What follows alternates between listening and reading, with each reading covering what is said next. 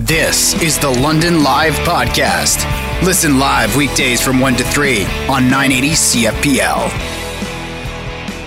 Investment advisors have been using the word correction for weeks, months, years before the pandemic. Because what goes up has to come down. Take something, throw it in the air, there it goes, it's up, now it's back down. That's just how our world works. If we go back to the late 90s, what was the Dow Jones hitting? It's hard to even believe. 10,000, right? 10,000. No one had ever seen that. Now, we've doubled, tripled. And yet the stock market continues to go up, even in this pandemic. Shouldn't this be the time of correction? Like I said before we took the break, am the world's worst investor. I am better off to take things and put them between mattresses. That's how I grow my money. It tends to grow dust and types of fungus, but it at least grows something. I have no skill at this whatsoever. That's why we are going to rely on the expertise of Alan Small, who's a senior investment advisor with Alan Small Financial Group with Hollis Wealth. Alan, thanks so much for taking some time for us. My pleasure. Let's look at the word correction. Did we technically, when this pandemic began, see what you would call a correction in the markets? Absolutely. And it was not only a very steep and deep correction, it happened probably, at least in my career of 25 years, it was the quickest correction that we've ever seen. We lost approximately 35-40% off of the stock markets here in North America, U.S. and Canada, in Toronto, in about 3 weeks' time. So we saw a pretty steep correction. And if you were to compare that to 2008, for example, we lost about 50% of the value of the market at that time in about 6 months' time. So you could see it wasn't as much of a sell-off, but only by a little less, but it was a lot quicker. However, when we look back now, many believe, and I heard you speaking before I came on, I heard you speaking, and it was a very steep and quick correction, but it actually ended just as quick, and many believe that we were in probably the shortest bear market we have ever seen, and now we're perhaps back on the bull market run again, and moving forward again in a new bull market era. Love those terms. Can we go over those terms? What is a bear market and what is a bull market? So a bear market basically is, in this case, the bears are the negative people out there. A bear market is a market sell-off, 20% or greater. Correction is about 10% or greater usually. So we hit that bear market status, and then a bull market obviously is positive markets. So we came out of the bear market, so we were down about 35%. And if you look at the U.S. markets, for example, they're actually in positive territory for the year. And the main index down in the U.S. is just a stone's throw away from its all-time high again. Here in Toronto or in Canada, the Toronto Stock Exchange, we are getting back pretty close to where we were at the start of the year. Still off about, a little bit from our all-time highs. But again, like the U.S., we're getting close as well. What goes up does come down, and then sometimes it goes right back up really fast. We are talking with Alan Small, Senior Investment Advisor with Alan Small Financial Group with Hollis Wealth. So if we go back to 2008, when we did see that correction in the market and that steep drop-off, we spent the next while hearing about bailouts and looking at how companies were going to be helped, and that was what dominated the headlines. This time around, obviously the pandemic is going to dominate the headlines, but we haven't seen as much necessarily about bailouts based on losses in the stock market. What caused the quick rebound, Alan? Do we even know? Well, I think we do. And it actually, even though both of those events, the 2008 sell-off and obviously this current one that we just went through for two totally different reasons, the remedy, or what got us back, in my opinion, actually is the same or was the same. And that is the ability of central banks around the world, here in our country, the Bank of Canada, down in the U.S., the Federal Reserve, and in European Central Bank, et cetera. It was their ability to act quickly. Back in 2008, they didn't really know what was happening. It took them a little longer to react. But once they started literally pumping money into the economy, into the system, to basically fund and put a backstop to the markets, provide the liquidity the markets need to continue to function. Once the central banks did that, then that's when we started to see things turn around. And we did that again this go around, except this time it was done very quickly. The Federal Reserve, the Bank of Canada, European Central Bank, central banks around the world were a lot quicker to react. It was almost like they remembered the playbook from 2008 and they brought it to the forefront a lot quicker this time. And all of a sudden, as soon as the central bank stepped in and they said, we're not going to let things go down on our watch, that's when the markets turned around. And it happened again. And then you couple that with what the federal governments are doing in the U.S., here in Canada, all the money that's being spent on different programs. And what you have is a situation where these, the central banks and the government put a floor under this market. And from there, the market could recoup and start to move higher. And that's exactly what happened. Alan, one last thing, and that sounds like a very positive thing. What are you watching and what are you either talking about or thinking about as we inch forward and governments continue to have to spend a lot of money in every country to kind of help people out? And obviously there's a lot of debt being accumulated. What are you watching for? Well, to me right now, I think we've come back a long way, as we've said, a long way from the bottom. And every step of the way, it seems like you're always waiting for a catalyst to take us to the next level. I think right now, a lot of what I'm watching is the medical profession. What's happening with these antiviral medications, these vaccines, et cetera. Because I believe when these vaccines come to the forefront, when they are ready for emergency use, or we're hearing out of Russia that they're about to vaccinate their population there, and I'm hoping they're very successful in doing so. If we start to see vaccines, if we start to see these antiviral medications start to kick in and work, where the death rate continues to fall, where cases, hospitalizations continue to fall, that to me will be a signal to the stock market, to investors to get and become more positive, and that will take this market even higher. So I'm actually looking for positives going forward. I'm not saying it's all going to happen tomorrow, but I think slowly inch by inch, we're going to see this market continue to rise as we hear better and better things out of the medical professionals and the people that are in charge of the vaccines and the companies that are bringing those and doing the research on those.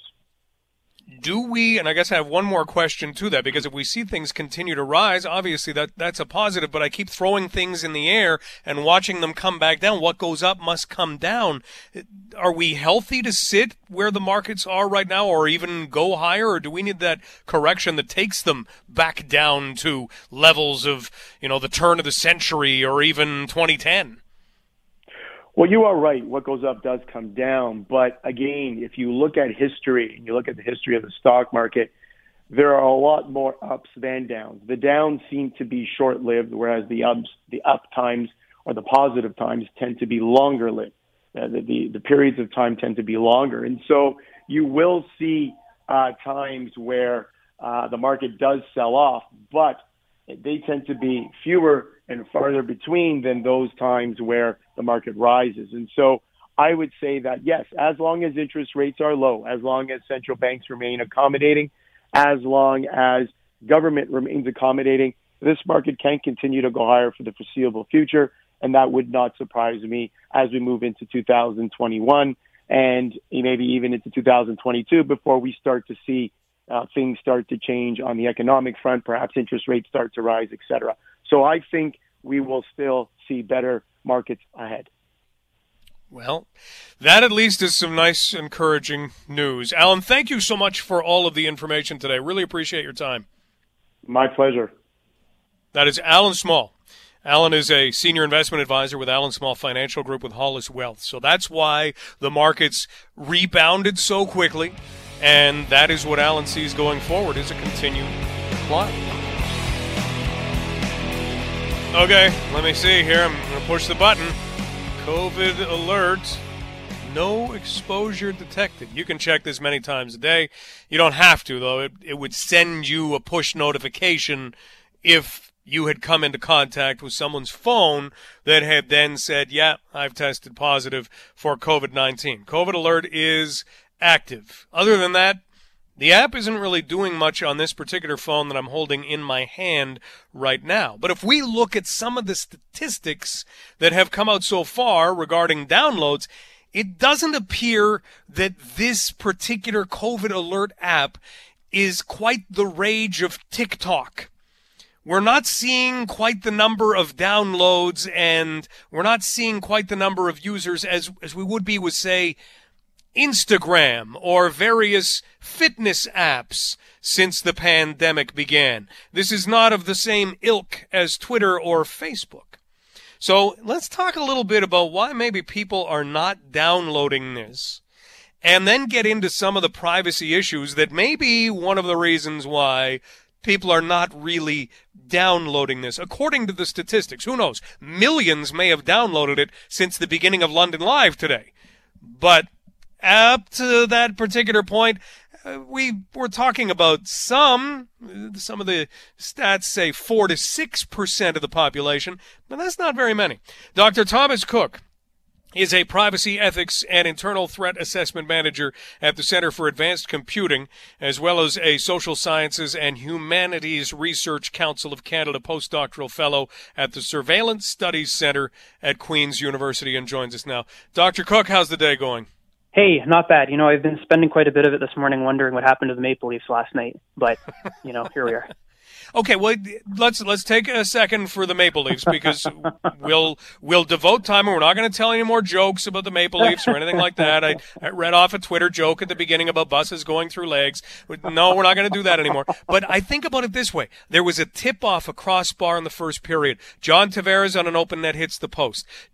Cody Ceci, a shot in the second period where Mitch Marner kind of jumped in the air that just deflected away. Tavares in tight gets stopped. Morgan Riley, big chance on an Austin Matthews feed. There were so many chances last night. It was just about it not going in. You think so? I think it was. I'm not going to argue with you about it. You're the last person on the planet I would dare debate about, understanding hockey from a critical perspective. Hey, man, I don't coach at the NHL level, so you can argue all you want. You see enough hockey. When I sit at home and I watch, though, with my dear brother, who is way more knowledgeable than I am, we both can't help but feed off one another's energy, and what we see is kind of like, just seems like an absence of heart. I don't know. Just the hustle, the grind, it's just doesn't really seem to be there where it really needs to be. You know what? You bring up a good point. That's why I don't think it's important, and I think it actually would be important for the Leafs not to win the draft lottery tonight, because they already have Alexis Lafreniere, and it would create an issue. They have him in Austin Matthews. They have him in Mitch Marner. They already have a guy just like that. They need a Boone Jenner. They need some of that good Mosley, good Dorchester blood. They need something like that. So, yeah, we'll see what the draft lottery brings them, and we'll see what they ultimately do. In the meantime, though, this isn't a lottery to download this COVID Alert app. You don't have to win any kind of lottery to get it. Everybody is encouraged to get it. But the way that it looks right now, Dr. Cook, it doesn't appear that people are downloading it all that much. What do you make of that? It's perplexing on the one hand, but I'm of two minds. The second mind says, well, it's kind of par for the course in terms of how Canadians perceive privacy issues and privacy rights in this country. So every few years, Mike, the Office of the Privacy Commissioner of Canada, so this is federal level, they commission a group called Phoenix Strategic Systems, if I'm recalling the name correctly. And what they do is they do a kind of, Canada-wide report that asks Canadians how they feel about data and surveillance and privacy and big data and industry and all sorts of those things. And I was going through this a little bit again this morning, because last year's report came out in March of 2019. Yeah, that's right. It has some really interesting figures, Mike, and I think we might find an answer in here. So figure 4, for example, shows statistics about how Canadians answered on their knowledge of how new technologies affect privacy. Another figure shows statistics on how Canadians view whether businesses respect privacy rights. There's another one. Views on whether or not the federal government respects privacy rights. And there's another one in here about whether or not Canadians feel that adequate security measures have been taken to protect data on their devices. And what we're seeing out of 23 figures in total, Mike, is that less than half of Canadians trust corporations and government when it comes to handling data on phones. Whew. Less than half. Less than half. I suppose I shouldn't be surprised, right?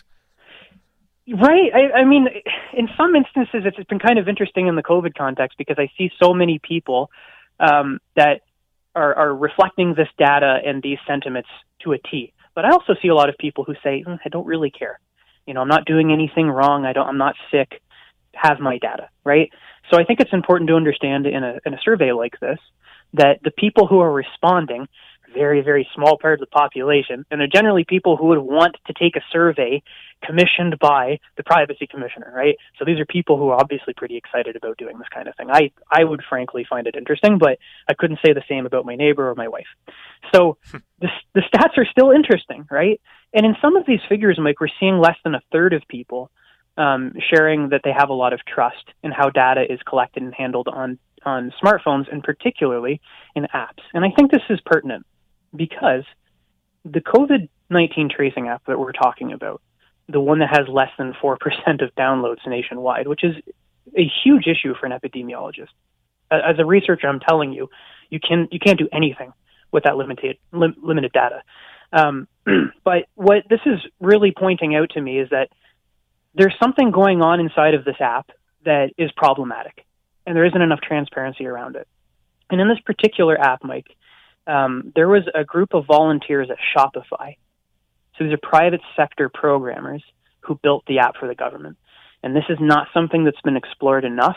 And I think if we're going to generate trust amongst Canadians, I think that relationship in this group of people needs to be unpacked a little bit more.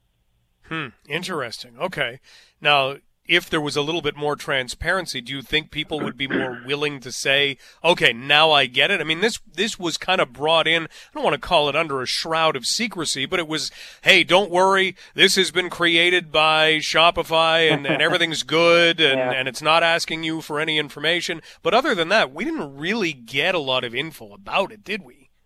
No, not at all. Excuse me, I'm just a little congested this morning. So I see the role of the privacy commissioners' offices in Ontario and at the federal level as being that kind of mechanism that pushes towards accountability and transparency and the guarantee of anonymity and security and all of that sort of stuff, right? But the problem is that they're just advisors. They don't have legislative power. They don't have enforcement power. They can produce reports all they want. The government can choose whether or not to listen to them. And the same thing goes with the private sector. So they don't actually have any teeth. They're talking. And recently, both the privacy commissioners' offices at the federal and the provincial level here in Ontario reviewed this app. And what they said was kind of what I expected, right? They use what's called privacy by design. This is something that was developed by one of our former information privacy commissioners of Ontario, Anne Cavoukian. She came up with this context, this way of protecting data for people through this thing she pioneered called privacy by design. And privacy by design is essentially a flag. And it says, here are 7 principles that the government and the private sector need to uphold to guarantee that the stuff that you build together respects our rights. And the problem with it, Mike, is that when you have 2 offices that are at the provincial and federal levels that are doing privacy review, and they're using this flag, they're just talking about principles like limitation, anonymity, de-identification, transparency, but they're not specific enough. And this is really problematic, particularly in the sense of trying to build that trust with the population. So let me give you a really, really small example. The privacy by design framework that both offices of these privacy commissioners are using are saying it's really, really important that the COVID app anonymizes anybody that's using the application. Whereas we know in surveillance studies and privacy studies as an academic discipline that it's impossible to guarantee anonymity. For white privileged Anglo-Saxon Protestant men like you and I, that's pretty easy because the systems of anonymity are designed to protect the majority of the population that it serves, which is predominantly white. Now, let's just say hypothetically that you're a member of the Oneida Nation of the Thames and you're living in New Sarum or Harrietsville. It is impossible. I'm telling you, it's impossible to sign any document and have your identity protected entirely because those documents always have check boxes or statements or lines where you get to write in who you are. If you're a person of color, if you're a person from a marginalized community, an ethnic minority, there is this boom in the last 15 years in North America to make those people visible so that they can be protected in terms of the unique challenges that they have as people. But it also makes those populations extremely visible to surveillance. You cannot protect people who are anomalies in predominantly white Anglo-Saxon Protestant data sets. The issue then, my point, Mike, is that transparency principle by the Privacy Commissioner is completely misdirected. You're pointing at an app, but the issue is far more systemic. In order for Canadians, I think, to have trust in a system like this, there needs to be a full circle review of how data actually gets into a system and how outputs are pushed out of the system to determine whether or not people are going to be sick and what enforcement measures need to come out as a result. Wow, and that sounds like quite the undertaking. I don't know who's going to be up for it, but this is the challenge for surveillance in the 21st century in this country. I really believe that. What do you think? Do you think that people will over time download this, or do you think what we get is maybe what we are going to get based on some of the concerns you've already highlighted? That's a great question, and I don't know how to answer it. I kind of feel like Sheldon Keefe last night in the post-game where he was asked, what are the takeaways? What are you going to focus on moving forward? I mean, I'm just kind of in the shock of the moment. And the reason why I'm shocked is because the surveillance landscape in the world, Mike, has changed so much as a result of COVID-19. And the thing that concerns me the most as a professional researcher in this field is the hypervigilance of venture capitalists, hedge funds, and corporations like Apple and Google trying to get into the health data industry. The final frontier for big data, for me, is health information, medical records. And fortunately, that sector of data is very, very protected by our governments. COVID-19 is an opportunity for them to formulate alliances, and we saw one. Apple and Google are working together, and these are corporations that otherwise despise one another. They've created algorithms, new APIs in our phones, every operating system has them, that are collecting data from our devices. And without knowing precisely how those algorithms work, the COVID-19 tracing app is just borrowing mechanisms to make the app function, but we've never actually seen how it is that they're working. So unless we can get down to the nitty-gritty of the algorithms and figure out their relationship to these wider trends of the big data industry moving towards health information, I really don't think we're ever going to get there. Well, Dr. Cook, we always appreciate your insight. Thank you so much. We've learned a lot again. Keep safe. Likewise. You too. Take care. Go Leafs, go. Yeah, right. Next year. There is the perfect line from a Toronto Maple Leafs fan today. It's yeah, right. All right, take care of yourself. That is Dr. Thomas Cook, and it's true. That's how everybody is starting to feel hardened against what is happening with their hockey team. Dr. Cook is the Privacy, Ethics, and Internal Threat Assessment Manager at the Centre for Advanced Computing, as well as a Social Sciences and Humanities Research Council of Canada postdoctoral fellow at the Surveillance Studies Centre of Queen's University. You may have a dream, and that dream might involve one day creating your own beer and selling it, and having people love that beer, and having those people buy it so that you can become essentially a brewer. Maybe that is your dream. And you might be a little older than, early 20s, and still waiting to fulfill that dream. Well, sometimes you don't have to wait that long in life for things like that to happen. Joining us right now, we have two individuals who are recent graduates of the Ivey School of Business at Western University, and they are responsible for the creation and now availability of Crank Light here in London. Please welcome Jack Jelinek and Mike Wolfson to London Live. Jack, let's kind of start with you. How are things going? Things are great. Thanks for having us here, Mike. We're so excited to talk to you guys. And, things are going well. Things are moving fast, definitely moving fast. Well, that's good. We'll find out exactly how fast. Mike, things are going well for you as well? Yeah, really well. Again, thanks for having us on, and we're super excited. Every day we kind of see growth, which is cool because we get to see each week look back and see what we've done. But, yeah, things are going really well. Thanks. Well, let's rewind time to the beginning. Jack, take us back to the two of you somewhere, somehow deciding, you know what we should do? We should make beer. How did that come about? Yeah, it came out of nowhere, actually. It was never one of my dreams to start a beer company. And Mikey actually worked for some time at a craft brewery, and he thought, you know what? I could do this, and I could do it better. And thank God he picked me to do it with him. So he came to me and he said, Jack, I have this idea to start a brewery. I'll only do it if you do it with me. So I said, Mikey, give me 3 days to think about it. It's a pretty big decision. This is in our final year of school. And I took about 20 minutes to Google some stuff in class and thought, actually, I'm going to go full on into this. So we jumped right in 20 minutes later. Mikey, take us back then. How did this become a dream of yours? Because this obviously was in there somewhere. Where did it come from? Yeah, so I guess I've always considered myself an entrepreneur, always kind of wanted to start something on my own.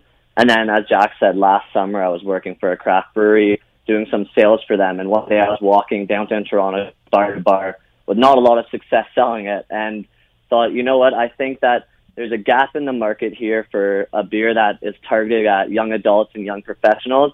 And I thought, who better knows these consumers and what they want than a young adult myself? And as I'm walking and thinking of this idea, I immediately thought of Jack as someone I'd like to partner with and kind of approached him about it, and we took off from there. We're talking right now with Mikey Wolfson and Jack Jelinek of Crank Light. So it becomes an idea, but you know what? Most of us could say, hey, I want to own a paper airplane company, and we'd make about 2 paper airplanes, and that'd be about it. We'd kind of lose the will to go any further. You guys got a whole lot further. In fact, you have done it. Mikey, take us to the process of saying, hey, Jack, you want to do this, having him say yes, and actually creating beer. How long did that take? Yeah, so I'd say when I approached Jack, it was about beginning of September last year. And after that first yes, it was kind of, we would meet occasionally, talk about it, shoot some ideas back and forth.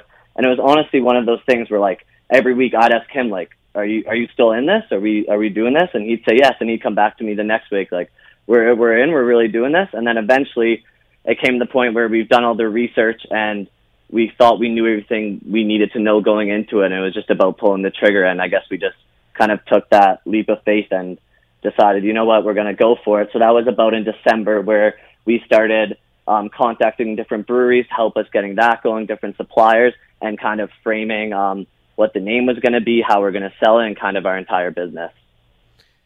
We're talking right now with Mikey Wolfson and Jack Jelinek of Crank Light.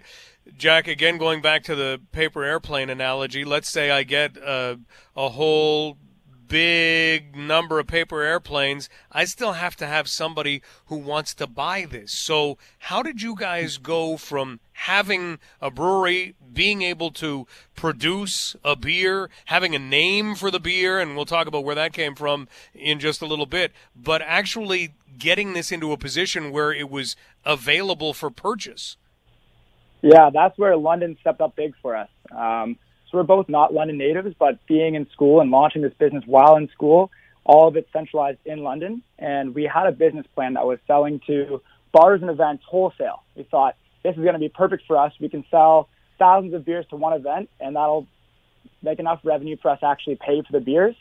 But then all of a sudden, we realized that's not going to work with COVID. We've got to pivot and figure out how we're going to do this. And that's where we leaned on the Londoners and just started talking word of mouth sales and marketing. And eventually we grew up enough demand that we thought, okay, we can actually go out there and start selling some stuff. So we were delivering, once it was made legal, we were delivering out of our truck, like the crank tank is what we call it. And it was the ice cream truck of beer. So London stepped up big. So we just want to say thank you to you guys.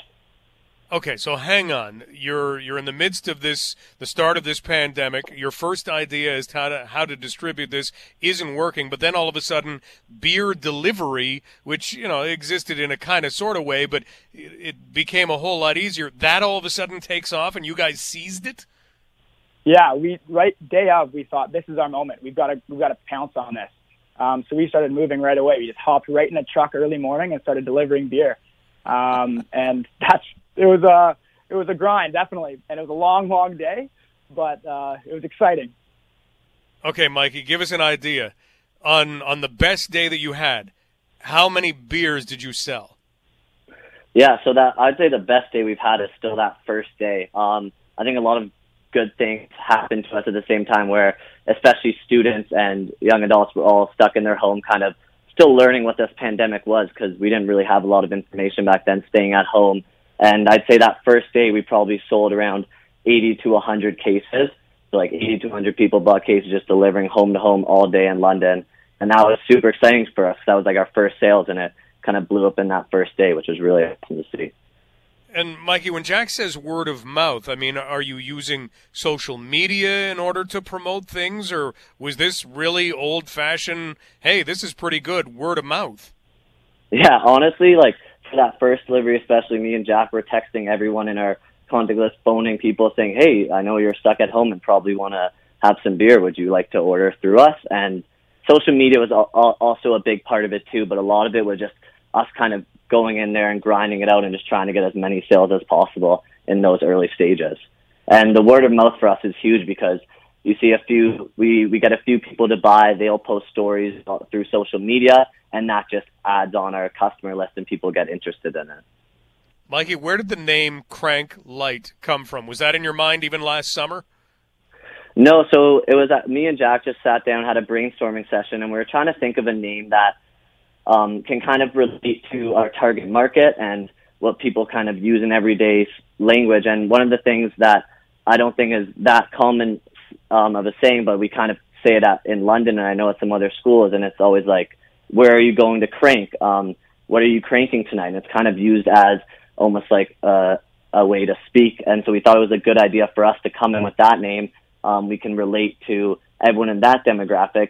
And we really like the aspect of it that it's like a blue-collar working person's beer, that like a Crank, that you really, after a long day's work, if you want to come down, relax, and have a nice cold beer, we think Crank is the perfect beer for that. So, Jack, are you still driving around on the Crank tank? Yeah, every Friday throughout the GTA, we're delivering. We decided there's a bunch of bars and restaurants that had to close down because of COVID, and they couldn't make any revenue to pay anyone. So we thought, what could be a win-win-win? Crank could sell beer. The restaurants that we piggyback off their license, they can pay some of their employees.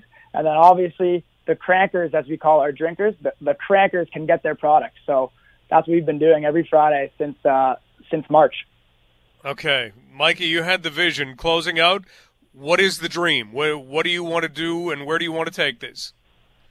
Yeah, for sure. I think I kind of want to first focus on in London and then move on to Ontario and kind of take over that light lager segment and challenge some of the bigger companies that exist, and really be a household name for young adults and everyone who's kind of interested in our deals and our beer, and then eventually expand to Canada. Me and Jack really think we have something here, and from our reception so far, we think that kind of backs it up. But we know we're still early, got a long ways to go, and are really looking forward to where this takes us.